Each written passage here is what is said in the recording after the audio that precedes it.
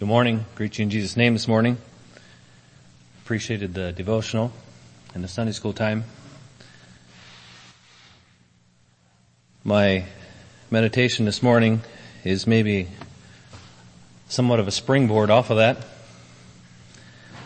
Last time we looked at the Christian armor and the similarities that Paul used in the armor of a soldier to that of Christian armor. This morning I want to look at another illustration that Paul gives us, and that is running the race. I was considering another topic, and it wasn't coming together for me very well. So I decided to chew on that a little longer, and decided to go with this one.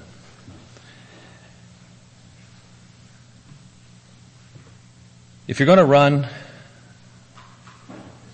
what would you prioritize for preparing to run a race?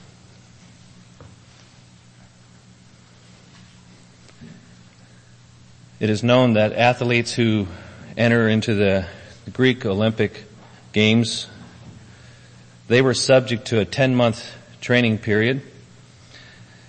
They were under very strict direction of judges for that training period. They had to observe very strict diets. They were prohibited from eating certain foods.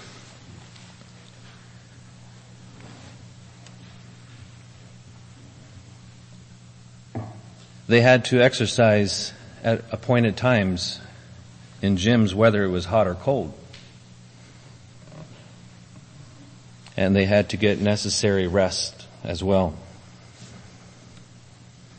They were to live in isolation from their family so that they would not be distracted or hindered in any way as they trained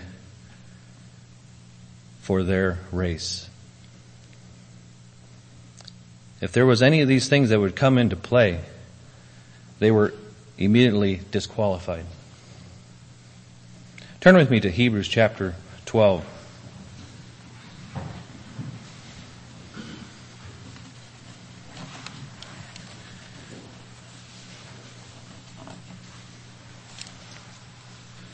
I'm going to look at the first two verses of Hebrews chapter 12. Very, very familiar verses.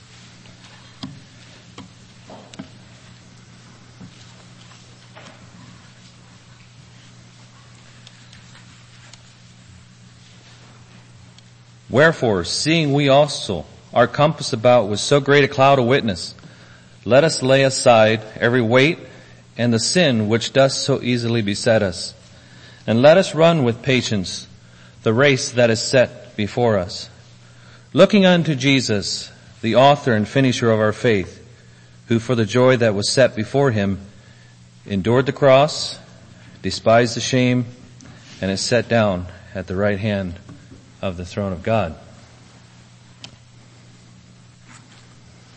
Prior to these verses, we have Hebrews chapter 11, known as the faith chapter, and in that chapter we have examples of those who ran the race and finished it faithfully. Hence Hebrews 12 begins by saying, we're compassed about with a great cloud of witness.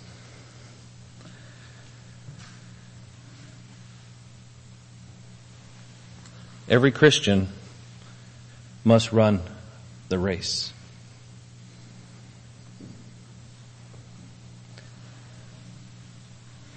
If Paul was the author of Hebrews here, which I would suspect he probably was, it would seem like he would have maybe an imagery that was somewhat of the Colosseum of ancient Rome.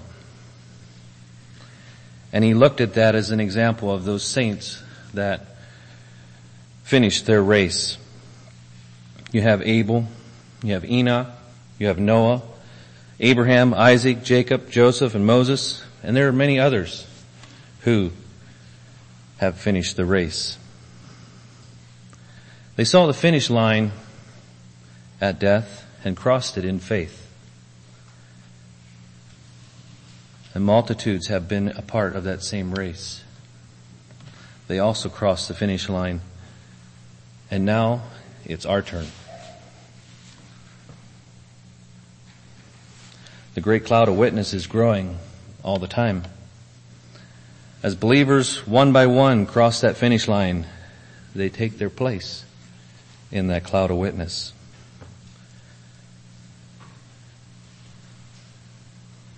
I don't know if you could use this as an example or not, but when you think of those that are running a physical race, there is an audience there that is cheering them on and is rallying behind them and encouraging them. This cloud of witness, could they be cheering us on?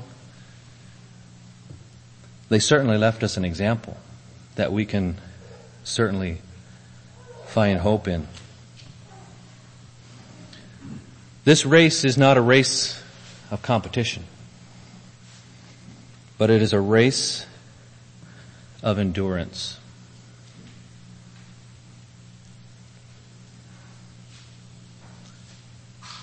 No one can run this race but you.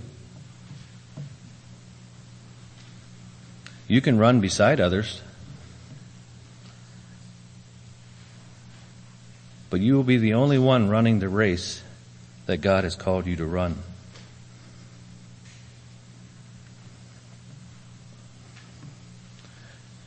I maybe have shared this before, but this was as close as I could come to a physical example of running.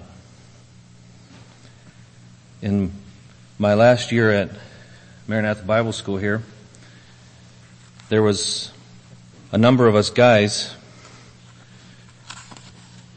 who would get up in the morning, first thing, and we would go for a run. I'm not sure how many miles it was, but it was a good 45-minute run. We'd run all the way out to the corner here and all the way down to Lansing, the restaurant, turn around, come back, and here. That was our morning routine. It's interesting that the very first morning, there was quite a few guys that wanted to do it. I'm guessing there was a dozen or so. And you know what? Till the end, there was only 5 that had been faithful in getting up every morning except Saturday and Sunday to run. If it would have been up to me, physically, I would have said forget it. I'd rather stayed in bed for another 45 minutes. But it was the camaraderie of those guys, those 5 of us guys that did that kept us going. It wasn't that we looked at the others that had given up as less than us. It's just that we rallied around and decided we're going to keep on, pressing on. I also remember starting out in those cold mornings, and as you start to get your body warmed up to running, you would kind of go through, I don't know what they would call it in correct terms, but I call it a burning zone. It felt like your muscles were starting to burn. But you kind of set the pace and you keep on, and you just keep that rhythm. And eventually you kind of get through that. And all of a sudden it felt like you got on the other side and you could just go. And you could run. And there was no stopping. Running became easier. It took a little bit of hurt.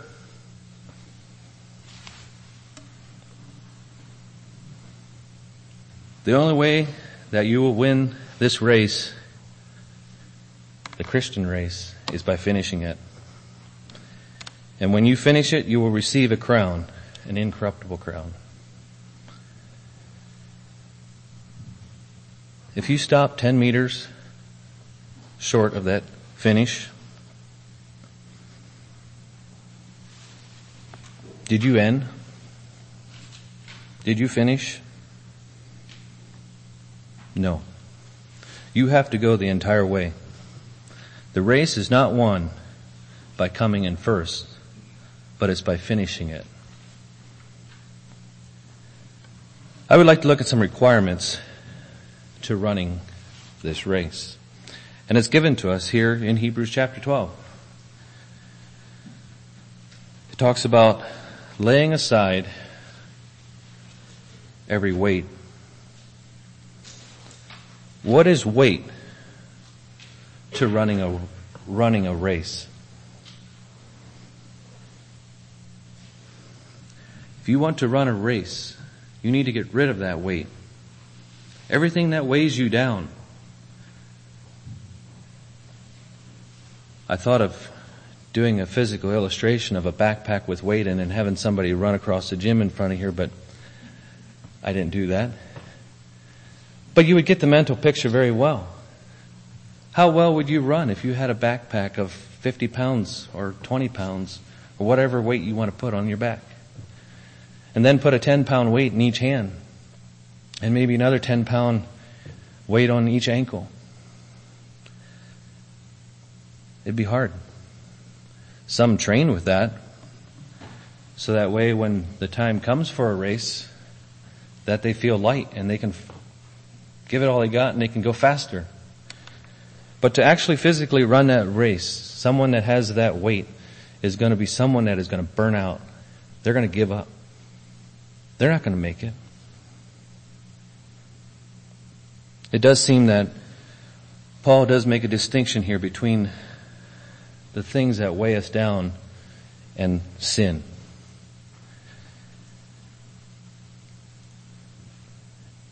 The things that get in the way are not necessarily sin. There may be things that weigh us down that are not sin, but they have a way of hindering our performance. We're not giving it 100%. Some examples. What about your job? Your job is not a sin. But if you have the mindset that you're going to work hard and will work overtime and you're going to work 24/7, then is work a sin? Is work a weight? But when work hampers our race and becomes our focus, we lose sight of our goal. So, ultimately, we have to make some changes. What about sport? What about a hobby? Sports and hobby put before God definitely can become a problem, can become a weight.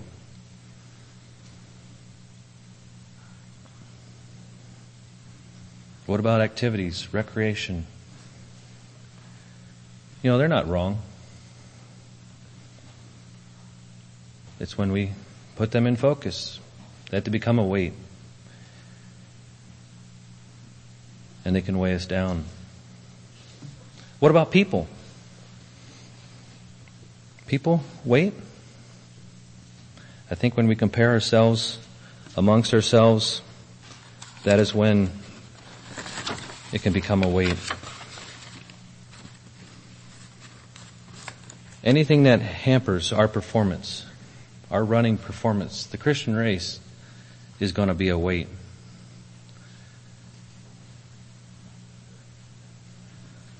The Christian life is an endurance race. It's not a sprint. One key to finishing well is to become aerodynamic as much as possible. Runners wear light clothes, light shoes. A marathon runner would be foolish to drag behind a bunch of baggage. We spend so much time in this life preparing for the things of this life. Then in reality, how short is this life compared to eternity? Shouldn't we be preparing for eternity?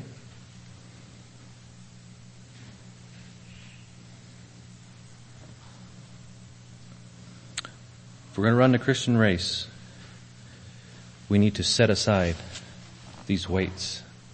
The weights that are going to hinder our running. They're going to slow us down. They're going to distract us.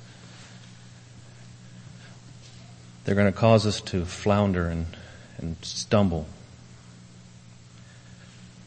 Second one, requirement, is to put off sin. One of the translations uses the example of sin that entangles us. Sin is a snare, and it will trip us up. How well can an athlete run if he's tripping? Not very good. Have you ever seen a fish in a net? It tries to get loose from the net, but it can't. The net restricts its movement. Sin restricts our movement. Another example I thought of when I was young, little, whenever, maybe not that long ago, I don't know. I used to like to catch flies, and I like to throw them into spiders' webs. It was fun to watch the spider come racing out of its hiding spot and grab that fly and curl it right up and take it off to its little place to eat it. Sin is like a web.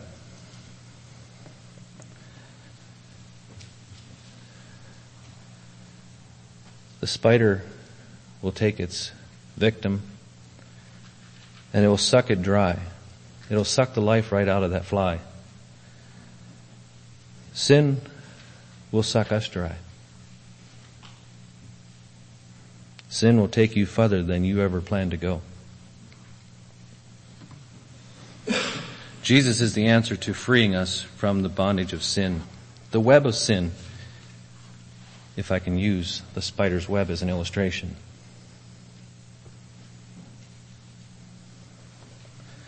When you entangle in sin, you'll find time for sinful things. And when it comes to God, you don't have time. What do we make time for? Where are our priorities? What about the sin of unforgiveness? When we don't forgive someone, that is a sin. The Lord was very serious about that. He said, when you come and you make an offering and you bring this offering to the altar and then you remember that your brother has something against you, what are you to do? You're to leave your offering and you're to go to that brother and make peace. Is Jesus saying forgiveness is more important than offering? I believe offering is still important. But on the same sense, having peace with your brother and forgiveness is very vital and important to running the race.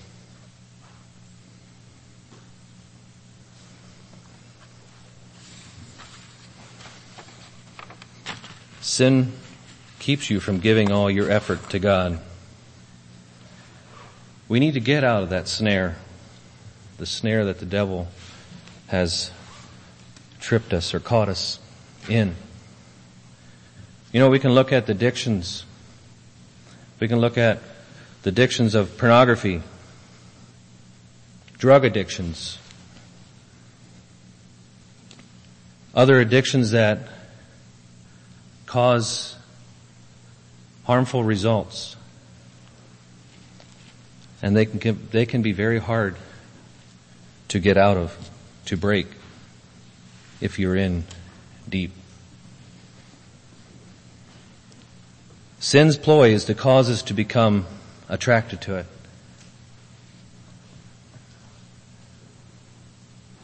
Why can't an addict stop? A drug addict will find security and fulfillment in exercising his addictions. Sin works the same way. Why can't a gambler stop losing his paycheck every week? He in his mind has become twisted in his thinking. What he thought he had control of at one time is now controlling him.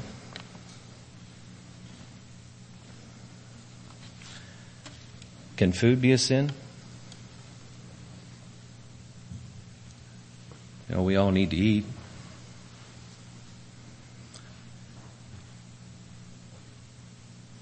I find it interesting that Sodom, when it was given to its list of what was wrong, wasn't necessarily the idolatry and the immorality that was there. It was the sin of gluttony.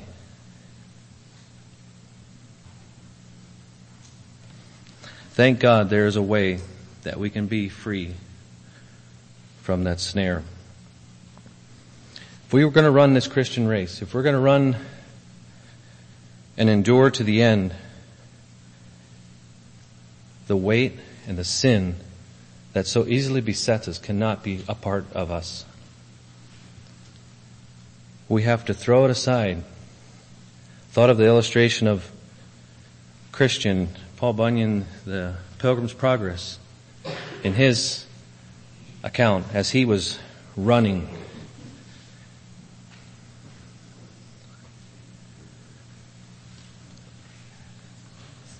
Third point to this race is that of patience. Let us run the race with patience. Another word could be endurance.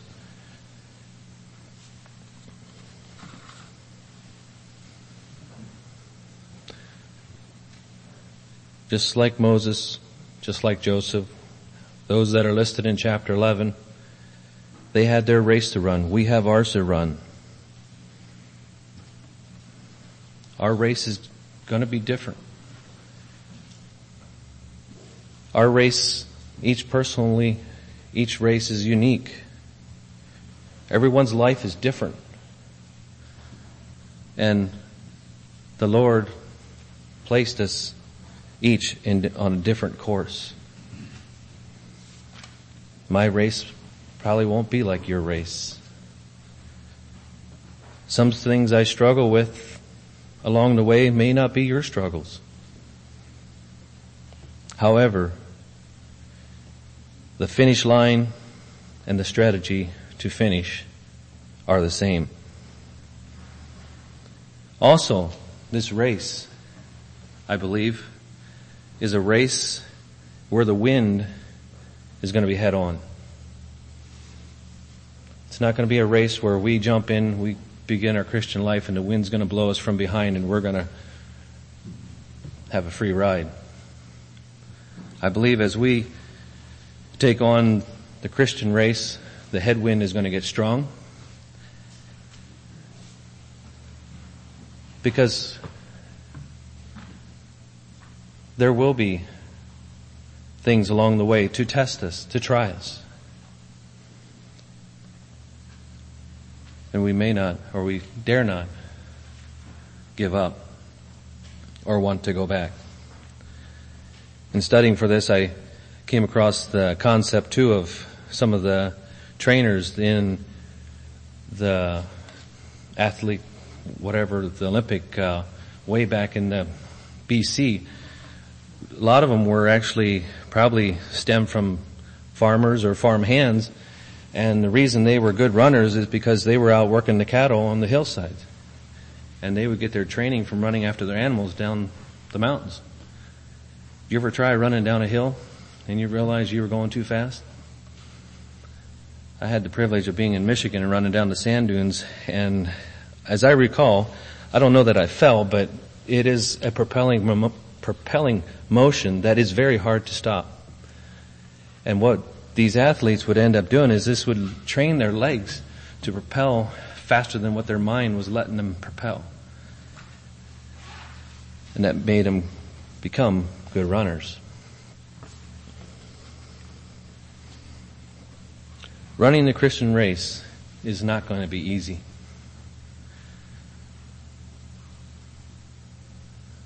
Lay aside the sin and look to the finish line. Look to the goal. Paul's strategy was much the same in Philippians chapter 3.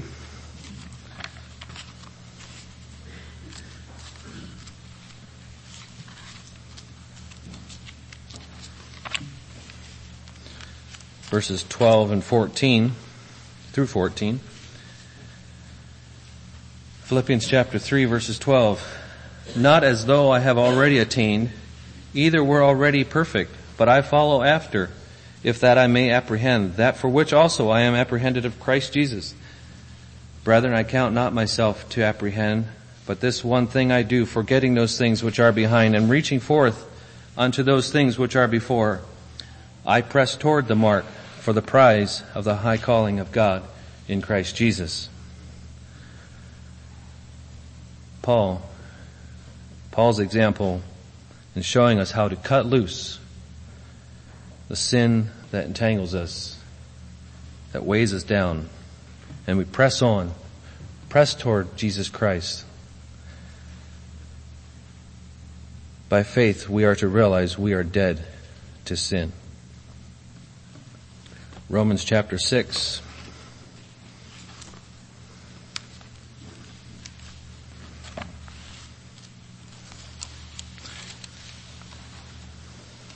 Verses 6.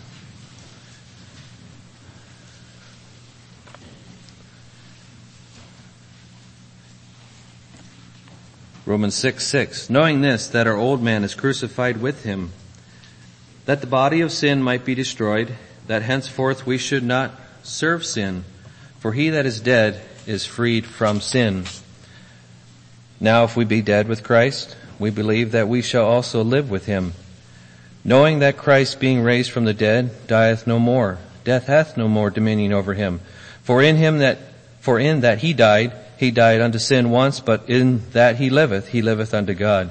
Likewise reckon ye also yourselves to be dead, indeed unto sin, but alive unto God through Jesus Christ our Lord. Let not sin therefore reign in your mortal bodies, that ye should obey it in the lust thereof.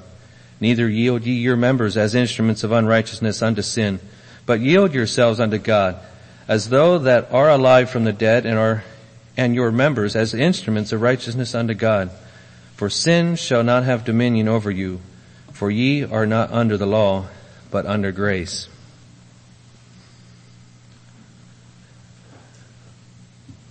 We need to realize that laying aside sin, the weight, is going to be a lifelong process. As long as we're in this life, we have the tendency bent toward man, Adam. It'll be a working progress of laying aside, a lifelong process.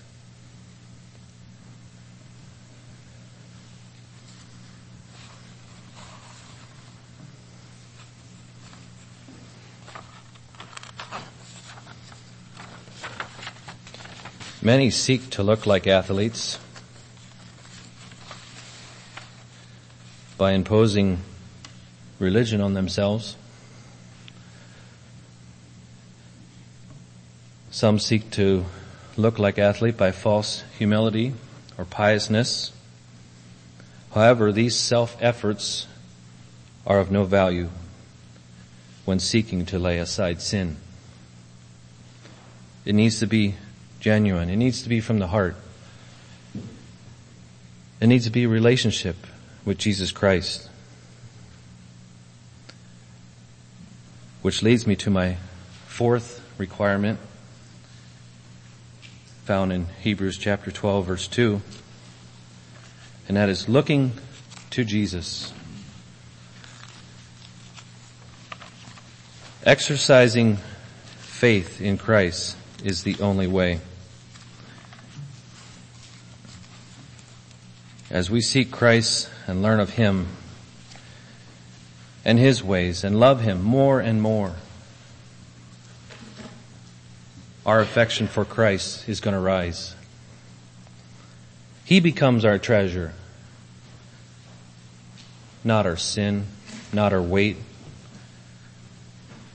Letting go of the weight of sin is easier if we love Christ more than we love sin. And I'm going to repeat that. Letting go of the weight of sin is easier if we love Christ more than we love sin.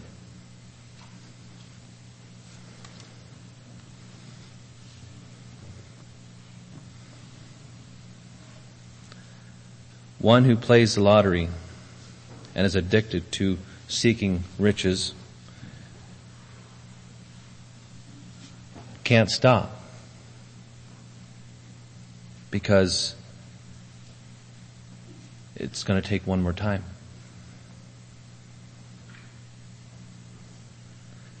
But as that addictive mentality comes to the cross of Christ, Christ is going to meet those needs, and will meet the needs beyond what one more time at the lottery can do. The same way with drugs. The rush, the rise, whatever happens, Christ is going to fill and make it better. But we're still in our body, and we still have to bring those things in subjection. There will still be a craving for those things. But again, letting go of that weight of sin and loving Christ more than we love the sin will help.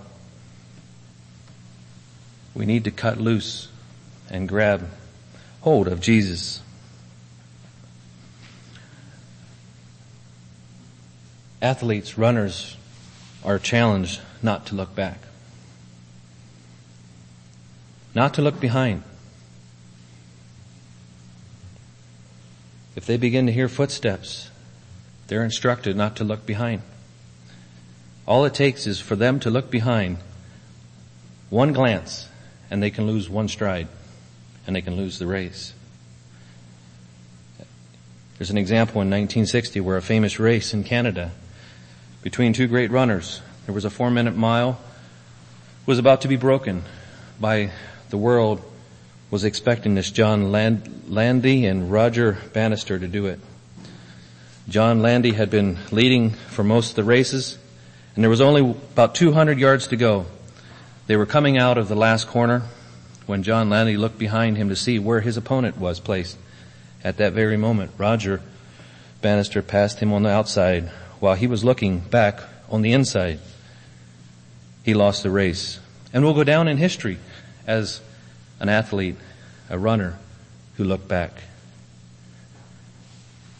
He should have been concerned about running his own race. But he took his eyes off that finish line, that goal, and he lost. And it cost him the race. Now that's an example of competition.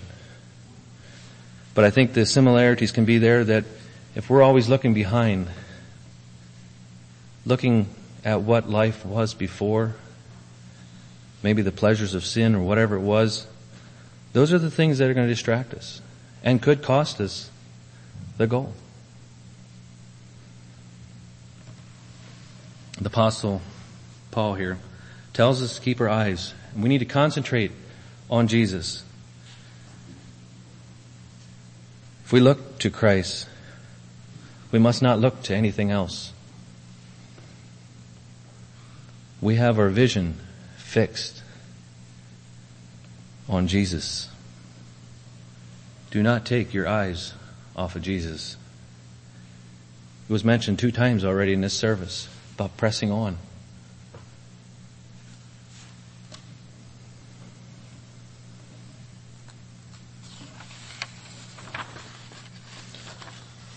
Look to Christ, the author and perfecter of our faith. How is our faith perfected? Jesus works with us through the Holy Spirit. As we run the race, the Christian life, we have the Spirit. We have the Holy Spirit that will supply us with the necessary things we need to help us run and help us finish. Turn to Ephesians chapter 3.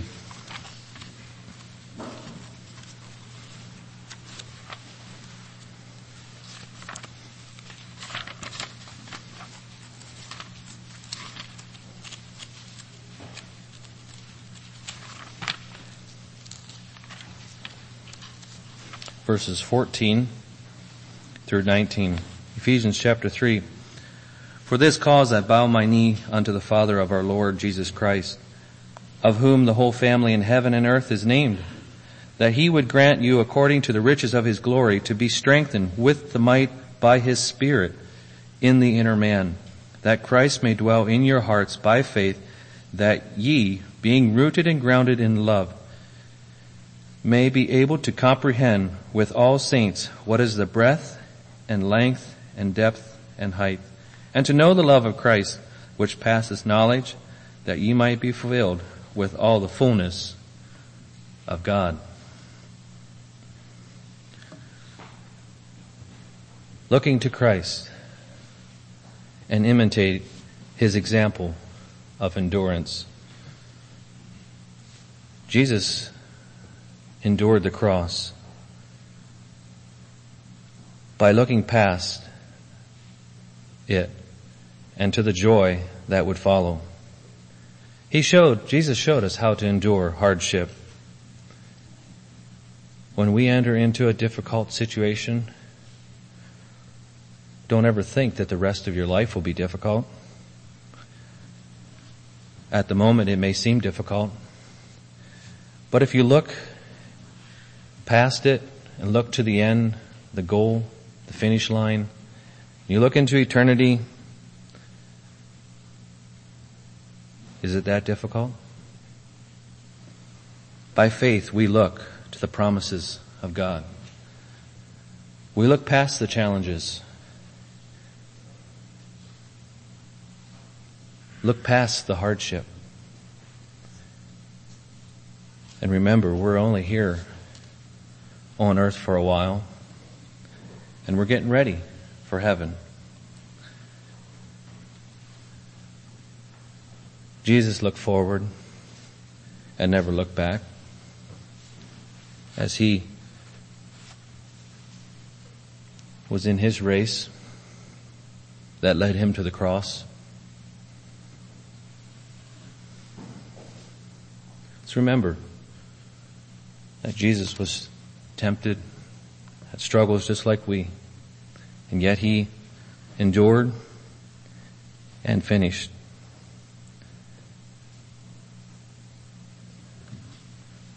Look to Jesus and look away from all other things and run. Run hard. Run long. Listen to that cloud of witnesses that is cheering, and see Christ as the finish line. Let's press on. Let's keep the course. Let's win. That's the goal.